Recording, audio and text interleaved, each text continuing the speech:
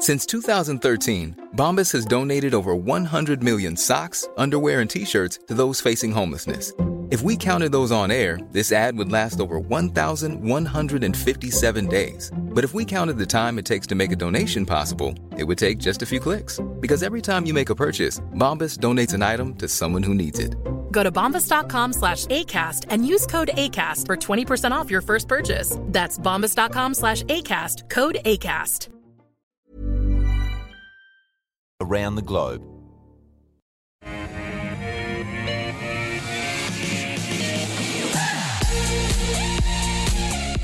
Hi everyone, welcome back to AusBiz. We kick off the afternoon live from our Barangaroo studios with the call 10 stocks picked by you. I put them to two experts. We do it in 1 hour. Wednesday the 26th of October. Why I am racing is because I want to introduce our panel. We've got so much to get through. Carl Capolingua from Think Markets. Afternoon, Carl. Michael Wayne from Medallion Financial. All right, first up, before we get into anything, market sharply down after the inflation figure came out a bit higher than expected, 1.8% for the quarter. Market's expecting 1.6%. Carl, do you worry about that for the market? No, I think the market's done pretty well. You know, we've come off the highs. Look, the market's in a different phase, I think, now. So I think it depends. Look, a lot of it's going to depend on the US. Kind of long story short, there's a bit of a rally on there. So I'm talking more in technicals, Koshi. I'm not talking as much in big picture stuff. Yeah. You know where I'm going with this, right? Yeah. So I think there's a bit of a rally going on. Look, today's CPI data is a bit of a setback in terms of the price action, but I think we're going to get dragged a little bit higher. Just based on what's happening with US earnings season, just a bit of fund flow stuff, a bit of anticipation the Fed's going to back away a little bit, and I think there's a bit more. Okay. Then the whole reality of the broken global financial system, broken in so many ways, is going to set in at some stage, and down we're going to go again. Okay, all right, Michael, does the inflation figure worry you? It doesn't so much worry me, but it'll be interesting to see how the RBA reacts. Obviously, it's getting pretty hot out there with inflation now catching up to the US figure almost. So it'll be interesting to see whether they start to revisit 0.5% interest rate increases again. But I think they might wait for it. The problem in Australia is this only comes out once a quarter. Yeah. It doesn't come out monthly like the RBA. So it'll be interesting to see if they want to wait. They're actually 3 trialing. Michael, they're trialing the monthly. They are. Trialing a new monthly series. There you go. Yeah, but faith in it yet, but it's interesting that they've done. Yeah. Because we were quite unquote the laughing stock, weren't we, of the entire Western financial system. Philip Lowe got up at a conference and he mentioned, our data's only quarterly, and all the bankers in the room laughed at him. So the ABS snapped to attention. So they should. Hey, the first 5 stocks we're going to look at this half hour: Sierra Resources, Rio Tinto, Regis Healthcare, Virgin Money and Woodside. But first, budget came out last night. So, and I quizzed the treasurer this morning about his slush fund that he's got tucked away. And that is, he focuses on all the spending and all that sort of stuff. But tucked away in the assumptions on the income side is that coal and iron ore are in the budget with an assumption iron ore falling to $55 a tonne. Well, not falling, that's what the income is based on. It's $130 a tonne for metallurgical coal at the moment. They reckon the budget assumption is $60 a tonne. And for thermal coal, which is about $500 a tonne, they reckon 60 as well. So, Carl, will iron ore and coal get down to the budget assumptions? What's the chart tell you on iron ore? Will iron ore get down to $55 a tonne before the end of June? Yeah, it's 3 years, I think, is the usual cycle, or the outlook, I think, right. Isn't it? No. I think he's doing it for the next year. The assumption is $55 a tonne. Well, I reckon. Yeah, it depends on.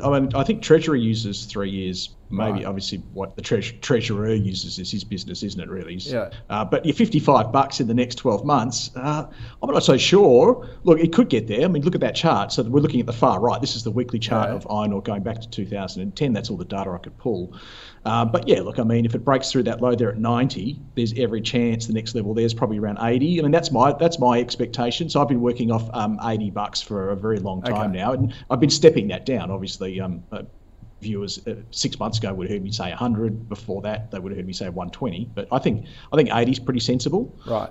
Given what's going on in the world. But hey, if we do end up in a really bad breakage / global recession, then 55 is that scenario. So that's post GFC, right? They're post GFC prices, which was probably an overshoot from that cycle. But I think what viewers need to take away here is that there is a cycle, isn't there? You go from a period of significant underinvestment in commodity X. Now, by commodity X, I mean insert your commodity here: lithium, natural gas, whatever it is, coal, right? And nobody wants to do it, and then all of a sudden the world needs a whole heap of it. Prices go through the roof, and then everybody wants to find it and dig it out of the ground. The market is flooded by supply, and the price turns the other way. And probably along the way, there's some sort of global recession to exacerbate, to produce that overshoot to the downside, right? And then we just go through the cycle again. That's human nature, unfortunately. Okay, so you think 55 for iron ore is realistic if we go into I a don't think it's global out. recession? I think it's in the ballpark. In the worst case scenario. Yeah, iron ore can be pretty volatile. It can move pretty quickly. We should be selling all our iron ore stocks now. Well, it and can well be very. Out of them by now. If you look at BHP, it was $45 and it went down to $15, then back up. So they can be quite cyclical. You look at the stockpiling and the inventory levels in China, and it's down 25% from a year ago. Yep. The housing market, property market, construction market still remains tenuous.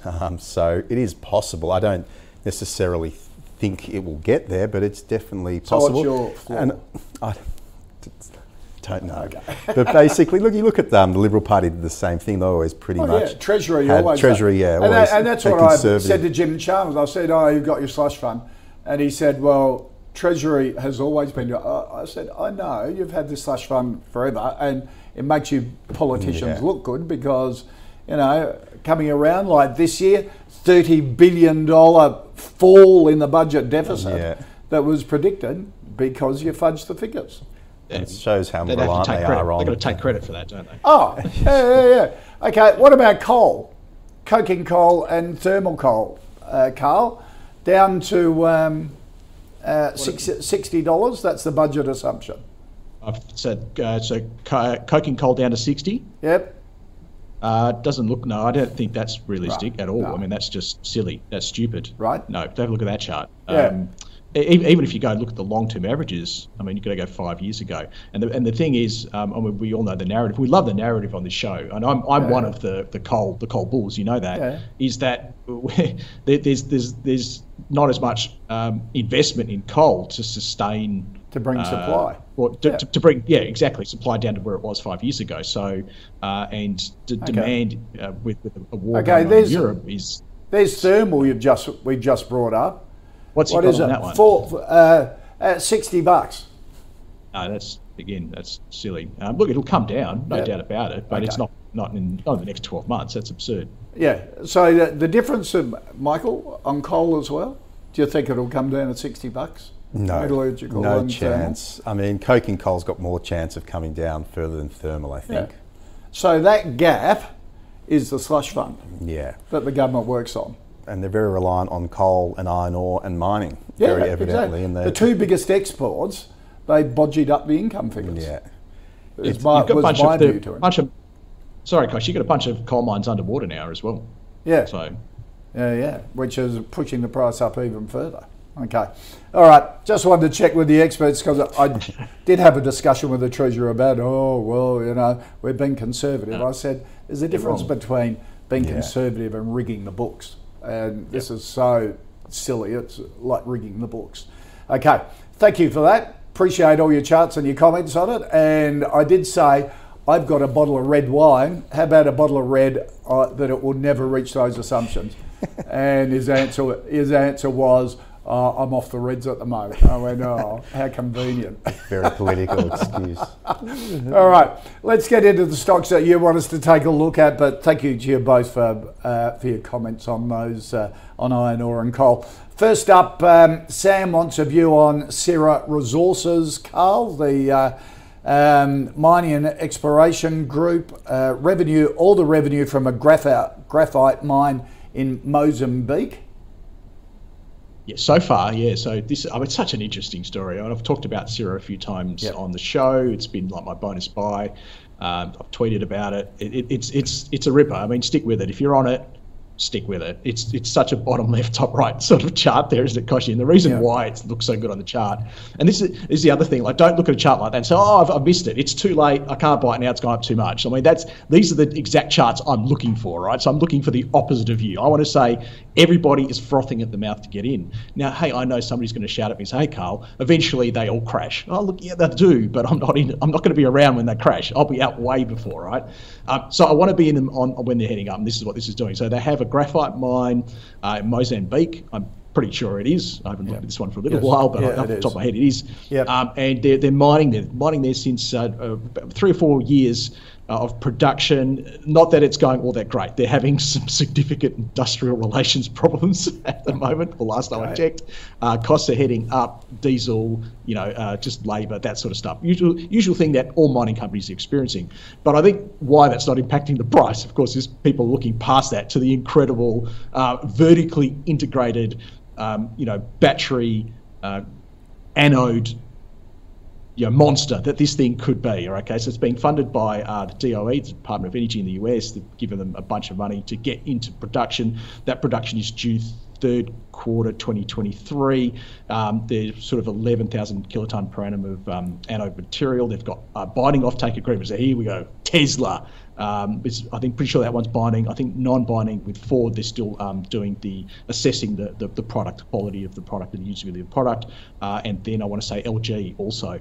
So what we've got here is they're mining it. They're turning it into anodes, and then they're selling that to the battery industry. From the mine, they will also sell to other anode manufacturers as well. So it's all blue sky sort of stuff, Koshi. But having said that, if you look at some of the broker consensus numbers on this, we're talking about 15 times FY24 earnings, which sounds super cheap for the growth that's in this. So I reckon there's a little tear in the space-time continuum here, Koshi. I'm a buy. I'm a buy on this one. If you're wait for a pullback. But I think you want to have some of this. You want to have some skin in the game here. Okay, Michael? Yeah, it's an interesting business. Basically, one of the biggest graphite producers outside of China, looking to become vertically integrated, the biggest outside of China again. They've recently signed up some funding, which basically enables them to get another project off the ground. The big issue that's been surrounding the company recently has been that illegal strike action in Mozambique, which has brought their mine to a halt. So they do have a little bit of geopolitical risk, that there's no two ways about it. The mine life, though, in Mozambique is 50 years, so it's obviously a very big deposit. And so far they seem to be ticking all the boxes in terms of the progress towards their stated aim of being that integrated supplier. So graphite is a very, very large component in batteries, more so than a lot of the other things that get spoken about. So that long-term runway for growth makes a lot of sense. Just to throw out another one, there is an Australian-based graphite producer called Renascor, which is market cap of 500 mil. It's obviously not as developed or as far down the line in terms of production and building that integrated network, but they are trying to do something similar.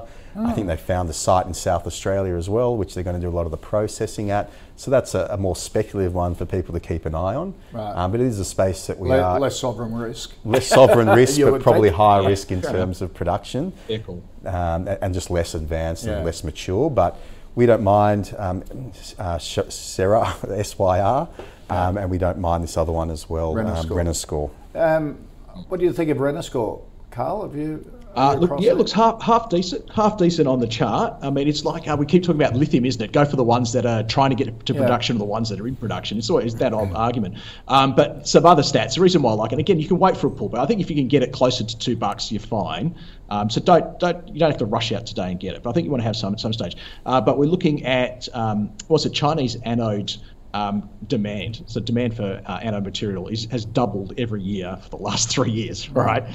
You've got battery production in the US up tenfold in the next 5 years, and then doubling in the next 5 years after that. So I think you're at the thin end of the wedge. Not trying to make the batteries and all the vagaries of that. They're not trying to make the EVs and all the vagaries of that. They're just selling graphite. It's awesome. It's a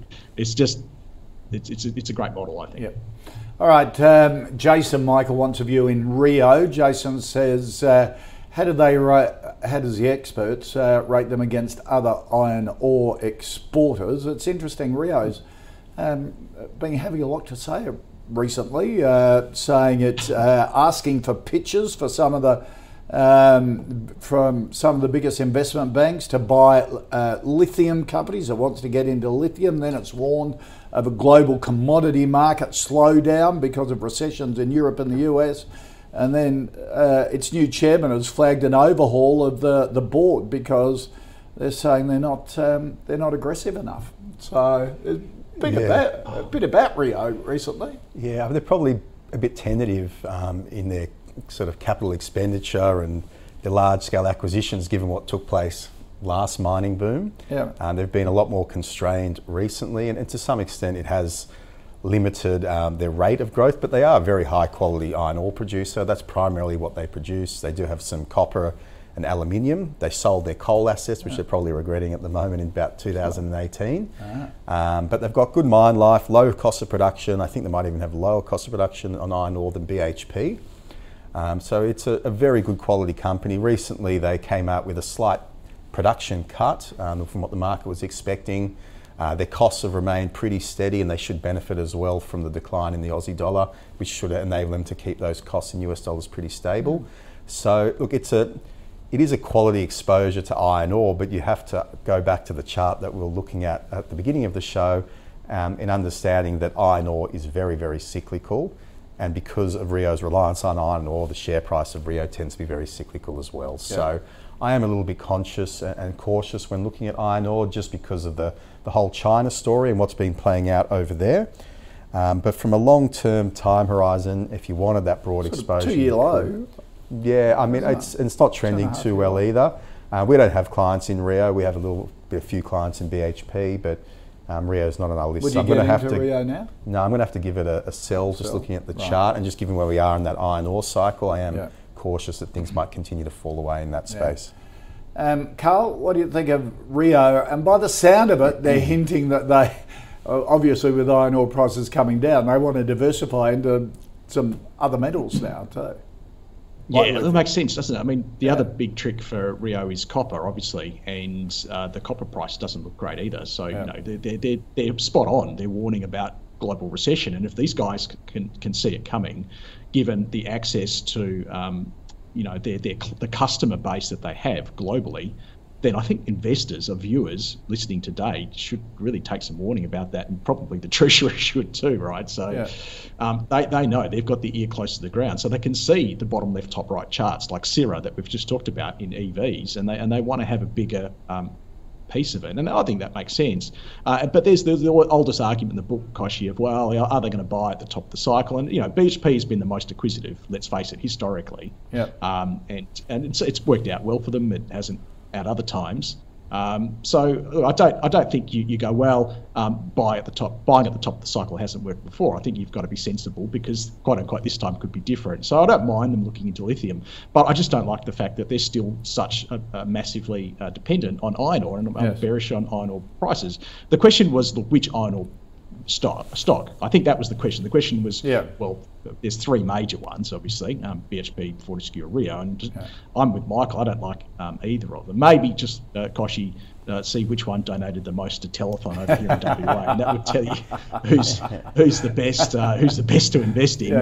But by the way, Koshi, I should mention your performance there is Michael Hutchins. Viewers who haven't seen that should Google that. And I tell you what, if you want to see bottom left, top right sort of stuff, getting pulses racing, and we're going to talk about Regis Healthcare in a second. I reckon a few pulses at Regis across the nation got racing, What? watching you in that skin tight outfit. I reckon. What amongst Regis customers who are senior Yes, Australians? Thanks very much. They would have. Yeah, good on you. Pulses All right, racing. I'm not sure how to take that. I think that was a bit of a backhanded compliment. So no for Rio. You'd say sell for No Rio. for Rio. But would Sell for you? Same with BHP.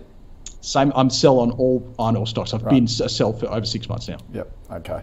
All right. Let's talk about Regis then. Michael provides residential care for elderly Australians. Whole bunch of facilities on the big, largely dependent on government funding with aged care facilities, and that got a big lift in the budget last night. That's true, but it is a difficult space to operate in, despite that natural tailwind that's there with the ageing population. And it's one of those sectors that draws a lot of attention from investors because they think it should make sense over time. It's a good thematic. It's a great thematic, but except when you have a Royal Commission. It's highly regulated, and the problem is you have the Royal Commission, all of a sudden a lot of the requirements that need to be met by these aged care facilities are tightened. So you need more headcount, for instance. So costs go up. Costs go up, and costs have already been going up because of COVID for these healthcare operators. Absenteeism is a huge one. They're also struggling getting staff. Yep. Regis has seen a pickup in occupancies again. A lot of people were reluctant to go into aged care homes when COVID was rampant or out and about in the community because they were worried about catching it from other residents and being locked in and so on and so forth. But there are tentative signs that that's started to improve a little bit and people are willing to come back into aged care facilities. Management didn't provide guidance for FY23, and that's because there's probably a lot going on at the moment with the business, just trying to understand what are the lasting effects of COVID. Are staff going to come back to work, and are we going to be able to access international staff? So they have been a little bit cautious on their costs and forecasting their costs. So from mine, I just think these businesses overall tend to be very complex. Margins tend to be quite narrow, and it tends to be a bit of a moving feast when it comes to government regulations. So from mine, I'm going to go a sell. Yep. Carl, what do you think of Regis? Yeah, Michael, it's spot on. He's really nailed, I think, all of the key points on this one. It is such a complex area, and you probably need to, I'm not saying Michael isn't an expert, I'm not saying I'm an expert, you're probably better off taking advice from somebody who is an expert in this complex area of health, aged healthcare more specifically. So I'm going to just go to a different level and just talk about the financials, I think, because that's something I do think I am an expert on. Yeah. And just to give you as an idea of where this hits financial. So the money they earn and how they're priced in the market. So they earned 1.3 cents per share in FY22, and obviously because of the disaster that the pandemic was for them, that was 4.5 cents the year before. It was 7 cents the year before that. It was 15 cents the year before that. But I would put to you that their earnings were declining into the pandemic anyway. Now they are going to bounce back as things improve and get back to normal, but their earnings in 4 years' time are still going to be less than their earnings were 4 years ago. And that's not the sort of business I want to be in, to be honest. I don't think they're at all cheap. So you're looking at paying around about 22 times next year's earnings, 20 times a year. It just, with the growth that they have, the risks that are in the business, from a pure valuation standpoint, I do not believe the valuation is compelling, and the chart doesn't look great either. So I'm with Michael. I'm a sell. Okay, all right. Next stock on the agenda today is Virgin Money, and Michael, Todd wants a view on Virgin Money. Of course, it was spun out of National Australia Bank. It's a Clydesdale Bank, Yorkshire Bank in the United Kingdom. So getting exposure to UK banks rather than Australian banks. Yeah, that's right. So Clydesdale was spun out of NAB. Clydesdale actually bought Virgin Money, and then they changed the name to Virgin Money. The one thing it's got going for it is it's cheap relative to its peers. Right. However, is that a good thing? That's the one positive. The fact is, they've got a big reliance on their credit card book, which was meant to be high quality. Right. They've started to see some weakness there and bad debts picking up in that part of their business. You look at their net interest margins, which actually slightly fell in this environment where a lot of their peers in the recent update, and this is UK banks, saw an uplift in net interest margins. So I just struggle to see why an Australian investor will really want exposure to something like this. And the UK is going into a serious recession, and that's the big thing. And we're not. And they've been focusing a lot on like unsecured type debt, such as credit cards, and it's very difficult. And it's hard to forecast what's going to happen there, but you wouldn't think it's going to be too pretty.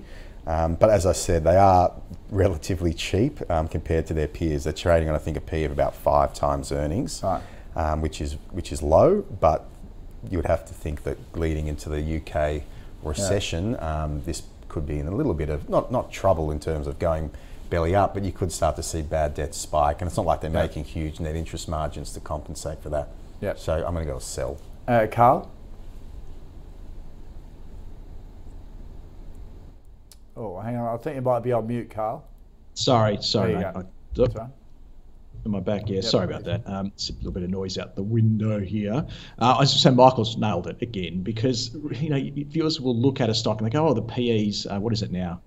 3." I mean, the PE's 3, and I go, "Oh, that's cheap," but the market isn't.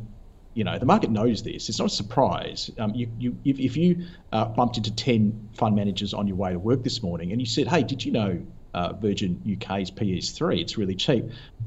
All 10 of those fund managers are going to say, "I know it's there. It's don't worry, it's the right price. Like it's priced exactly where it should be. Like we know, we're aware. Right. That's why we're not buying it, and that's why my buddy who had it, he's got a sell order on, and it's been going for 6 months, and it's just working through the market. But none of us other guys are buying it, so that's why the stock's going down. There's no free lunches in the markets, and I don't think you've got one here. Okay. I'm a sell as well. The chart looks horrible. Okay. All right. Come out. Is this a free lunch at Woodside? Carl, do you reckon Mark wants to know? I love the way you're putting that. Look, there is going to be a major supply deficit, I believe, based upon the research I'm reading. But you tend to read stuff that appeals to you, don't you, Koshi? Like if I'm a uranium bull, I like to read bullish stuff in uranium. I don't read any of the bearish stuff. I'm bullish on coal. I'm bullish on natural gas. So I try not to read any of the bearish stuff. But there is going to be a substantial deficit, I believe, in natural gas for all the same reasons we've talked about. Energy security, transition to renewables, not going as quickly as possible, and the fact we just need to keep warm. So I like Woodside from that perspective. I do believe it has a place in your longer-term self-managed super fund style portfolios. The chart would back it up, so no objections from the chart. It's still very much bottom left, top right. Operationally, Woodside has been such an I don't know if it's over-promise, under-deliver is the right thing. I think just under-deliver from whatever they promise. It's sort of getting the last sort of 12 months, 18 months, we're getting to the point now where they're starting to actually over-deliver a little bit. So I kind of like that too. So operationally, they're heading in the right direction. I do think there's great scope for 80% of their business is natural gas. The chart is bottom left, top right. So it goes to 3 ticks for me. I'm a buy. Yep. Michael?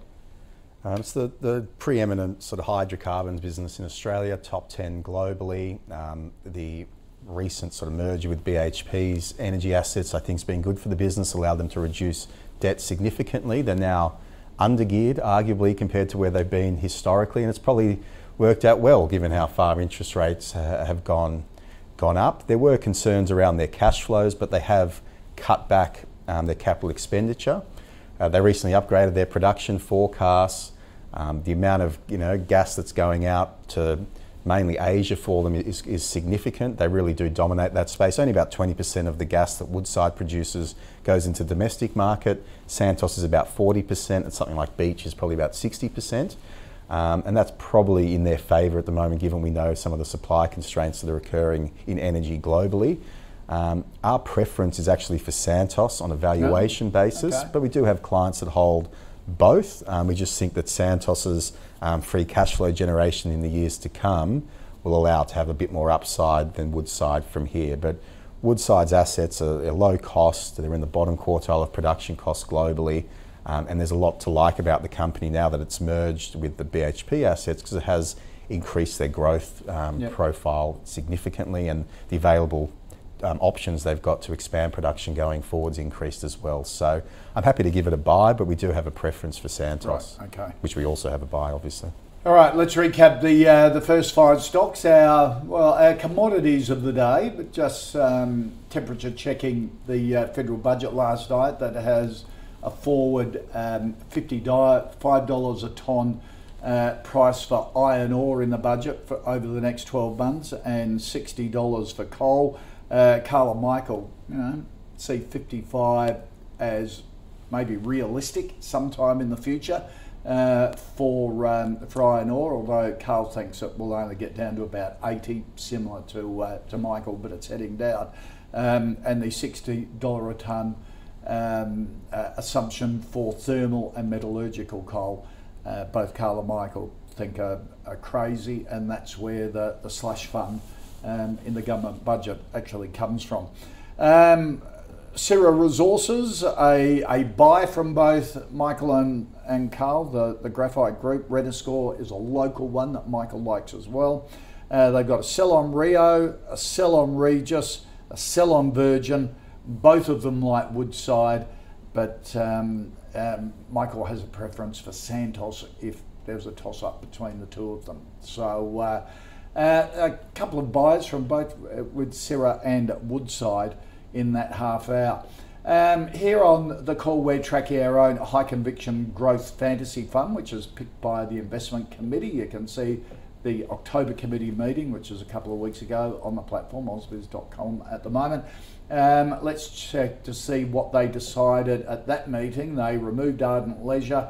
Bapcorp was trimmed. They increased their stake in Washington Soul Pattinson, and Incitec Pivot was trimmed. SEEK was added with its weighting funded by the Ardent Leisure sale and the trimming of Incitec Pivot.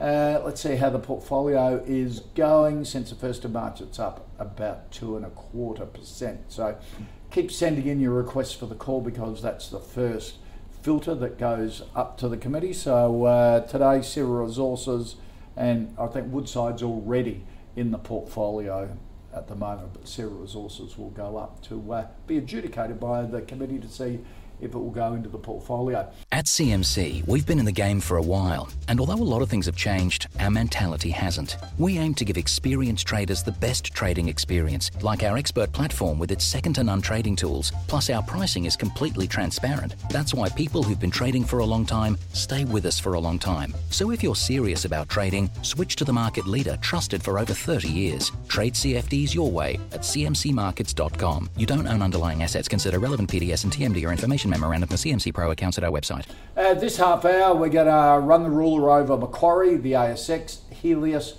Credit Corp and Bell Financial. Michael, Simon wants a view on Macquarie Bank. Yes, so look, Macquarie comes up quite often on the call. We spoke about it, I think, a few weeks ago. We have a long-term sort of buy on it. It is obviously a long way off its high. It's a very high-quality business, a lot more diversified than it used to be, and less reliant on the market gyrations and cycles that we're seeing at the moment. But to break it down to a granular level, their commodities business is doing quite well, as you would imagine in this environment with the dislocation that we've been seeing in the commodities space. The big question is also going to be whether they can maintain their momentum in the mortgage market. They've really sort of emerged as a big player in the Australian mortgage market. But there's going to be, over the next few years, almost 20-25% of that market come up for grabs as many people leave fixed term mortgages that roll over and become flexible rates. So there's lots of competition potentially on that side of things. They are very competitive at the moment with some of their refinancing rates in order to win market share there. One positive for them, having a lot of funds under management or assets under management in US dollars, has been the falling Aussie dollar has cushioned the blow, so to speak, when it comes to some of the declines in their funds under management in their asset management part of the business. However, it's not an ideal environment for someone like Macquarie. Transactional volumes are low, investment banking volumes are quite low as well. But when you take a long-term view, these sorts of opportunities historically have presented a good chance to buy. Carl's definitely going to turn around and say the chart looks terrible, but I think if you're taking a 3 to 5 year view, you should be okay. But in the short term, it could continue to go lower, particularly if markets come under pressure. Okay. So what are you saying? I'm going to do a long-term buy. Long-term buy, okay. Carl? Yeah, I mean, in the it's like the long-term estimates for coking coal and iron ore, isn't it? No, I think look, I am going to say sell on this one. because I'm more concerned about. So I mean, Michael painted. He said the good start. There's some good stuff in there, and then some some concerning stuff, some risks. And we talked about how I'm looking at a lot of the energy commodities at the moment, and I look at it with one eye, saying it's bullish. And this is the great thing about the market, right? You look at something with your own view, and then you go and transact in the market. You become part of supply and demand, so it's all good. But I know I'm a sell here because I'm more concerned about the risk.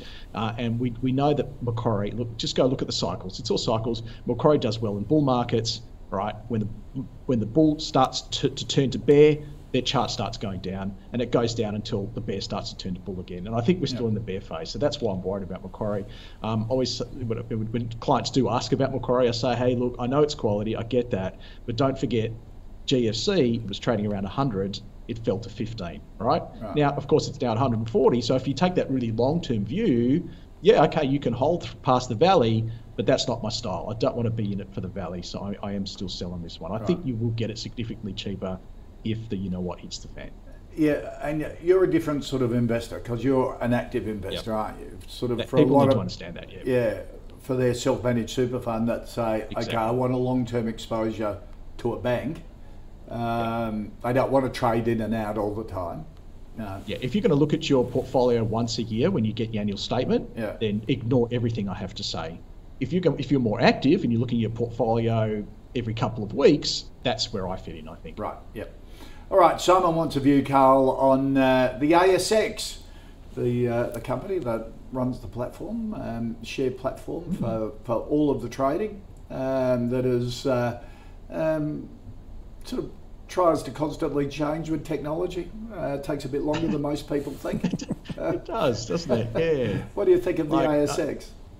Yeah, look, I cannot remember a time where they've delivered something on time and it didn't break on the first day, Koshy. So, they've had some pretty bad launches, let's face it, but maybe that's all behind them.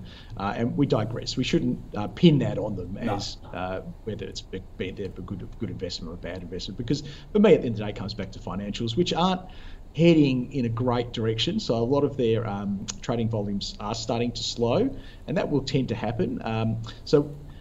What we find, we have a weekly meeting over here at Think Markets, and the sales guys will go through, they'll talk about, okay, what are the clients doing? And for the last few weeks, it's really been about clients that just aren't doing anything anymore, right? They're just sitting in cash. I mean, I've been telling them to go to cash for many, many months now, right? But and it doesn't help. It doesn't help Think Markets either, by the way. The fact I keep telling our clients it doesn't help. Like, it's not good for us at all, right? But so if our clients are a reflection on the broader, stockbroking environment, then it just means lower transaction values, and that's not what ASX likes. They clip the ticket. Every time you trade, they clip the ticket. And the other thing is, when markets go like this, and many viewers will know that, love their small cap stocks as well, like the volumes just go straight out of that. There's just nothing really happens. So yeah, I'm a bit more concerned. I'm putting that concerned hat on this one. The valuation is not compelling, so sometimes I can get past some of those concerns if it just looks dirt cheap. And this one doesn't. It's trading at about 25 times this year's earnings, with a compound annual growth rate over the next 4 years of 4%. Right. That is astronomically high. If you've got earnings growth of 4%, your PE should be 10 at most. So I think this is significantly overvalued. The chart looks horrible, which I think reflects a lot of my concerns. I'm going to go sell. Yeah, 3.5-year low, Michael.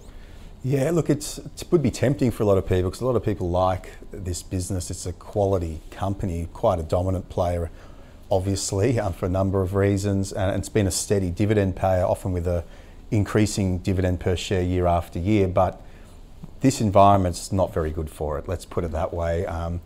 The secondary market, that's buying and selling shares sort of on a daily basis, has been under pressure. There's no two ways about it. It only makes up about 5-6% of their overall revenue. A big chunk actually comes from the primary listings market. That's IPOs and that sort of thing. Oh, right. Yep. And that's dried up a lot. The futures market's another big thing for them, which has been pretty stable. But as Carl points out, the forecast growth rate of about 4-5% per annum for the next few years compares to a 10 to 12% increase in expenses that they announced in the recent updates. So their margins are getting compressed. They do claim to be somewhat of a tech business, and they are kind of competing in that tech space for workers, and they've seen a lot of inflation in their wages within the business as well.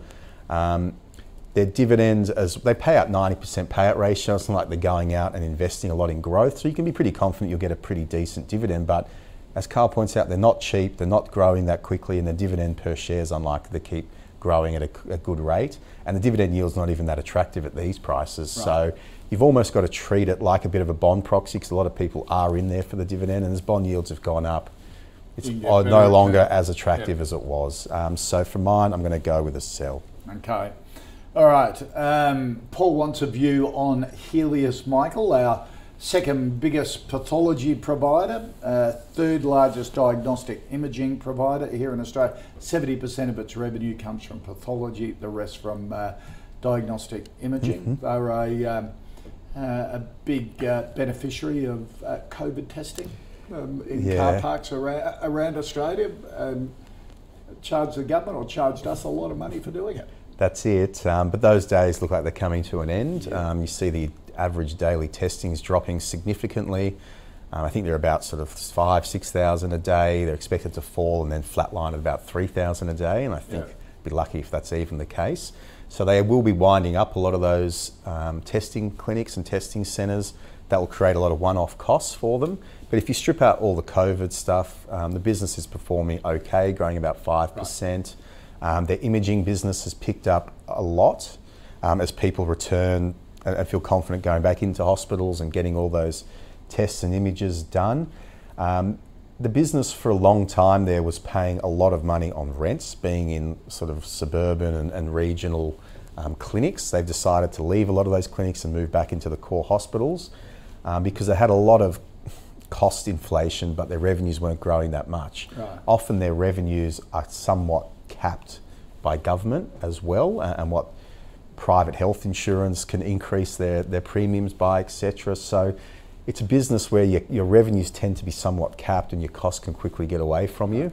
So it's not the best quality business in our view. We think Sonic Healthcare is probably a preferable play if you're going to go down that path. We're not in Sonic Healthcare, but we have looked at it at times in the past. But for us, Healius is a sell. They're going to lose, well, earnings are going to go back a long way because of the wrapping up of the COVID tests, or at least the decline in the COVID testing. And it'll be interesting to see what's left with the business after that. Right. So not the worst business on the market, but definitely not in our top 50 or 100. I'll tell you what, when I was in the queue in the car, getting to, they ran our local one, which was in the car park of our local Surf Life Saving Club, and it was just a marquee, and there's a line of people all getting stuff up their nose, and I was thinking the margins on this must be enormous, because the rent on a marquee wouldn't be that high in a car park, and they just had 4 people there, sort of just churning them out. They made huge amounts of money, didn't they? Carl, what do you think of Healius? In short, I agree with everything Michael says. So I'm a sell, but I'm just looking through my charts of the healthcare sector. So I've got a watch list, which is just healthcare. Because I think viewers want a healthcare stock, right? And that makes sense. But I don't think this is the one for everything, all the reasons you said. So just not on the valuation. I'll give you just a little bit of insight. So this year they earned 52 cents a share. By FY26, that'll be 22 cents a share. Okay, let that sink in a little bit. 52 cents down to 22 cents. I mean, their earnings are going to more than halve. It's just not something I'm interested in. So this is not the one. Last time I was on, I covered this. I called it a sell. I said buy ResMed instead. I'm still with ResMed. I still think that's good. Just looking down the list here of charts. There's companies I like and valuations I like, but they're just not matching with the charts. Pro Medicus is one, where I think the chart is half decent. There's a little biotech called Neuren, NEU. I think that looks pretty good as well. And only got down to the R's. I didn't, so I can't. I'll get to the end of the list another time, maybe. That's right. But you like ResMed. ResMed came up yesterday, and Mark Morland preferred Fisher and Paykel. But Mark and I are very. I've known Mark for probably about 15 years, and we've done many things together. But we're just very different styles. He's more deep value. I'm more trend. So Fisher and Paykel it's going the wrong way. So that would be a sell for me. Okay. We like both ResMed and Fisher and Paykel, but they are quite different businesses, really, and they get bundled together a lot. Yeah. ResMed's the sleep apnea machines. Fisher and Paykel gets a small chunk of revenue from sleep apnea devices, but the majority of their earnings are from what do they call it? Like respiratory cure, Yeah, respiratory like plastic masks and Right. ventilators and all that sort of stuff you get in hospital, which is more the consumables, wear it once, throw it out type thing. Right, okay. Fishbug has come back a long way, but we like both of them. Okay, all right. Michael Craig wants a view on Credit Corp, the consumer debt market buys loan books from financial organisations and collects all the money and keeps clips a ticket on the way through. What do you think of Credit Corp? We have clients in Credit Corp. It's been an okay performer over the long term, not so much in recent years, in the last 12 months. I had a decent update yesterday in that it reiterated its guidance for the year, but it also talked up the outlook. And you have to understand, for a business like this, it's as much about being able to replenish your book into the future with new purchases. Half the job is picking, or a lot of the job is picking quality purchases to buy and then chase up the debt. So they'll often buy these debts which are 90, 120 days in arrear. They'll buy them for X amount in the dollar, often a big discount because the company's just happy to get them off their books, and they'll chase it up, and their recovery rates will be whatever they are, 70, 80, 90%. They'll make a big spread. The problem in the recent years since COVID is there's been a lot of handouts from government to people, so people haven't really been falling into arrears on a lot of payments and a lot of debts. But that's about to change as people's run down their savings and the handouts stop and the economy potentially goes into recession. And Credit Corp actually thinks that's a good thing because it means there'll be more supply of these arrears books to buy, which means they'll be able to pick off better quality ones. And they'll get a better margin. And they'll get a better margin. Where in recent years, there's pretty slim pickings in terms of what's become available. So this is a good recession stock? It's not in the GFC, it didn't do so well. But I think if it's just a typical recession rather than a very deep thing, it can actually go quite well because it sets up their earnings quite nicely for the years to come. The market has a tendency to penalise it during downturns because it thinks that people won't be able to pay back their debts, so Credit Corp won't be able to collect as much. But they've proven in the past that's not necessarily the case. But the purchases that they do now will set them up for earnings growth in the next couple of years. It's hard to call it a buy at the moment just because of the negative momentum we're seeing in the share price, but long term I think it's proven itself to be a good quality business. So for now I'm going to give it a hold. But it is a business that we like and it's been a proven performer over a long period of time. Carl, what do you think of Credit Corp? Yeah, look, I agree. I mean, I've talked about today some stocks that are ridiculously overvalued. ASX is probably the most overvalued one. Healy's is not great. This one I think is fair value. I think it's about the right price, but I can't get excited about it. Just the chart obviously is very bad. It's top left, bottom right. But I agree with the risk of a really substantial downturn in the economy comes opportunity for this one. But I think Michael mentioned the most important thing there, which is just how the market treats it and how the market prices it. And just on that basis, I think if you look at that chart you had before, we saw what happened during the pandemic, right? I mean, that's when the fear was, okay, well, the quality of credit is going to go into the toilet. And that didn't happen, but it's the longer term chart than that one. But if you go back to GFC, I mean, the stock was $13 and then just huge plunges as the world unraveled. Which was a credit crisis, obviously, and then it went down to, $13 to 40 cents, over the space of about 12 months. I'm not saying it's going to happen again, but I'm just saying if things get really bad, that is how the market will. That's the lens through which the market will view this one. So I think you need to be a bit careful. Apart from if you have it, apart from that pandemic drop down, it's almost at a 5-year low. Well, let me have a look. It is. Apart from that, probably 2018 would be the lowest point for it. But again, it's like Macquarie Bank. It does well in the better parts of the cycle. I get this idea that they can reset a lot of their book after things are bad, because that's when people want to offload risk and bad credit. I get that, but I don't think we're at that stage of the cycle yet. So not for you. It's still a sell. No, it's still a sell. All right. And our final stock, Carl, Bell Financial, the stockbroker investment financial advisory group. In Australia, in New York, London, Hong Kong and Kuala Lumpur. What do you think of Bell Financial? I'm going to go, I must admit, rushing today. Plus, I had to go to the. I went to the World Cup match, Australia versus Sri Lanka last night, so I didn't get to the end on this one. Apologies, right? Didn't have time. Started late today, the late night. So I didn't look at the fundamentals on this one. I apologise, but so I can only do the chart. Just me being upfront with the viewers, because normally I'll due diligence on everything. The chart looks terrible. I think that probably summarises everything. And a little anecdote here, nothing more than an anecdote. I just told you what's happening at Think Markets, right? Clients are pulling their heads into their shells and they are just waiting for this stuff to blow over. A lot of people think there's still a big leg down and they're going to get stuff a lot cheaper. And just in terms of volumes for your plain old vanilla stockbrokers, I'm sure these guys do other things, but that would, I think, verify the state of the chart. So I would have to say sell. Okay. So do you think there's going to be another big leg down? I am in that camp, yes, right. Koshy, very much so. Right. I think it's inevitable. What sort of timing? Inevitable.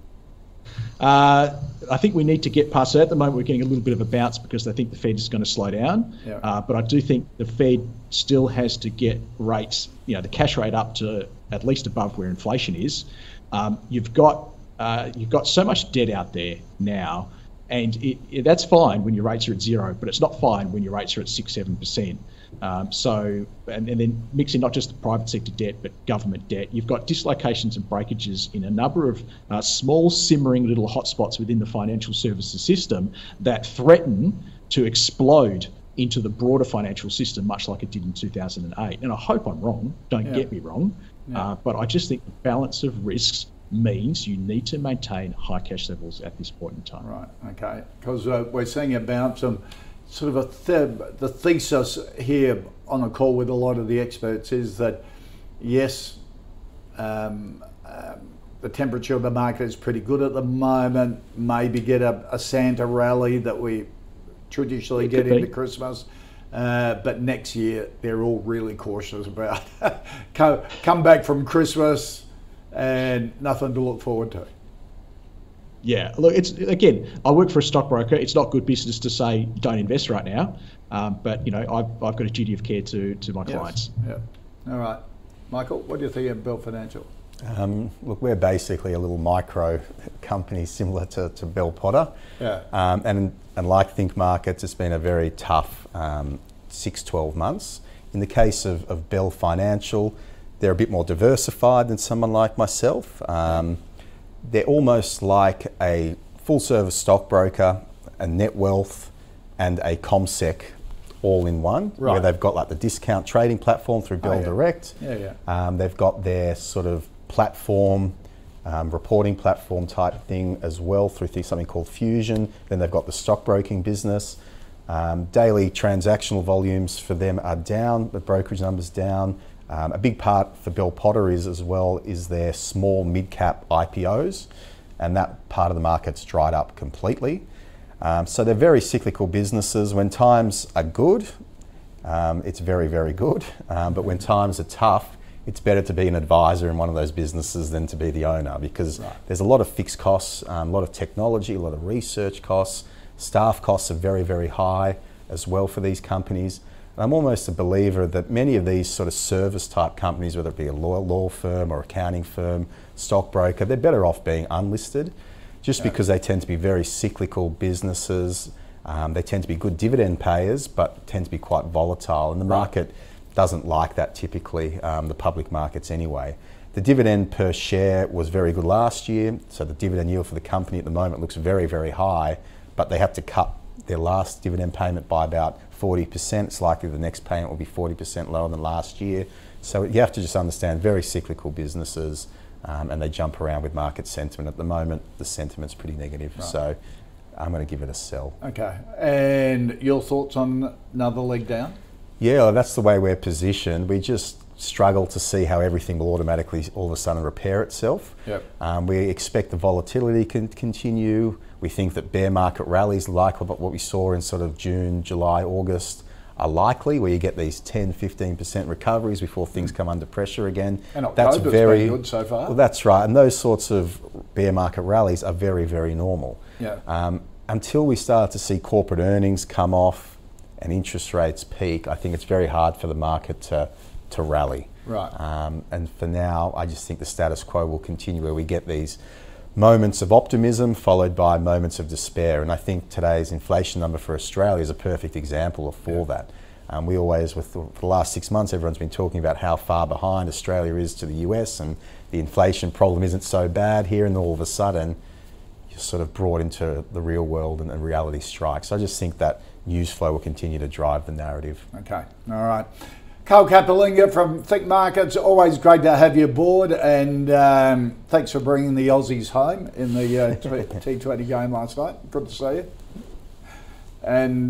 And also Michael Wayne from Medallion Financial. Good to see you, mate. Thanks, Koshy. Good to be here. Let's recap the final 5 stocks. Macquarie, a sell from Carl, a long-term buy from Michael, a sell from both on the ASX, a sell from both on Helios. Michael prefers Sonic, and in that healthcare space, Carl prefers ResMed or Pro Medicus. Credit Corp, a sell from Carl, a hold from Michael, and Bell Financial, a sell from both. Coming up on the small caps next, it is one of the biggest listings on the ASX this year. Conrad Asia Energy is listing tomorrow, and company director Mario Traviati joins us next on the small caps to take us through it. If you'd like any stocks for us to cover here on the call, put them in an email, thecall@ausbiz.com.au, or tweet us using the Ausbiz TV handle. And a reminder, you can see all the stocks in the Calls Fantasy portfolio at ausbiz.co/portfolio. Stick around, we have small caps coming up next.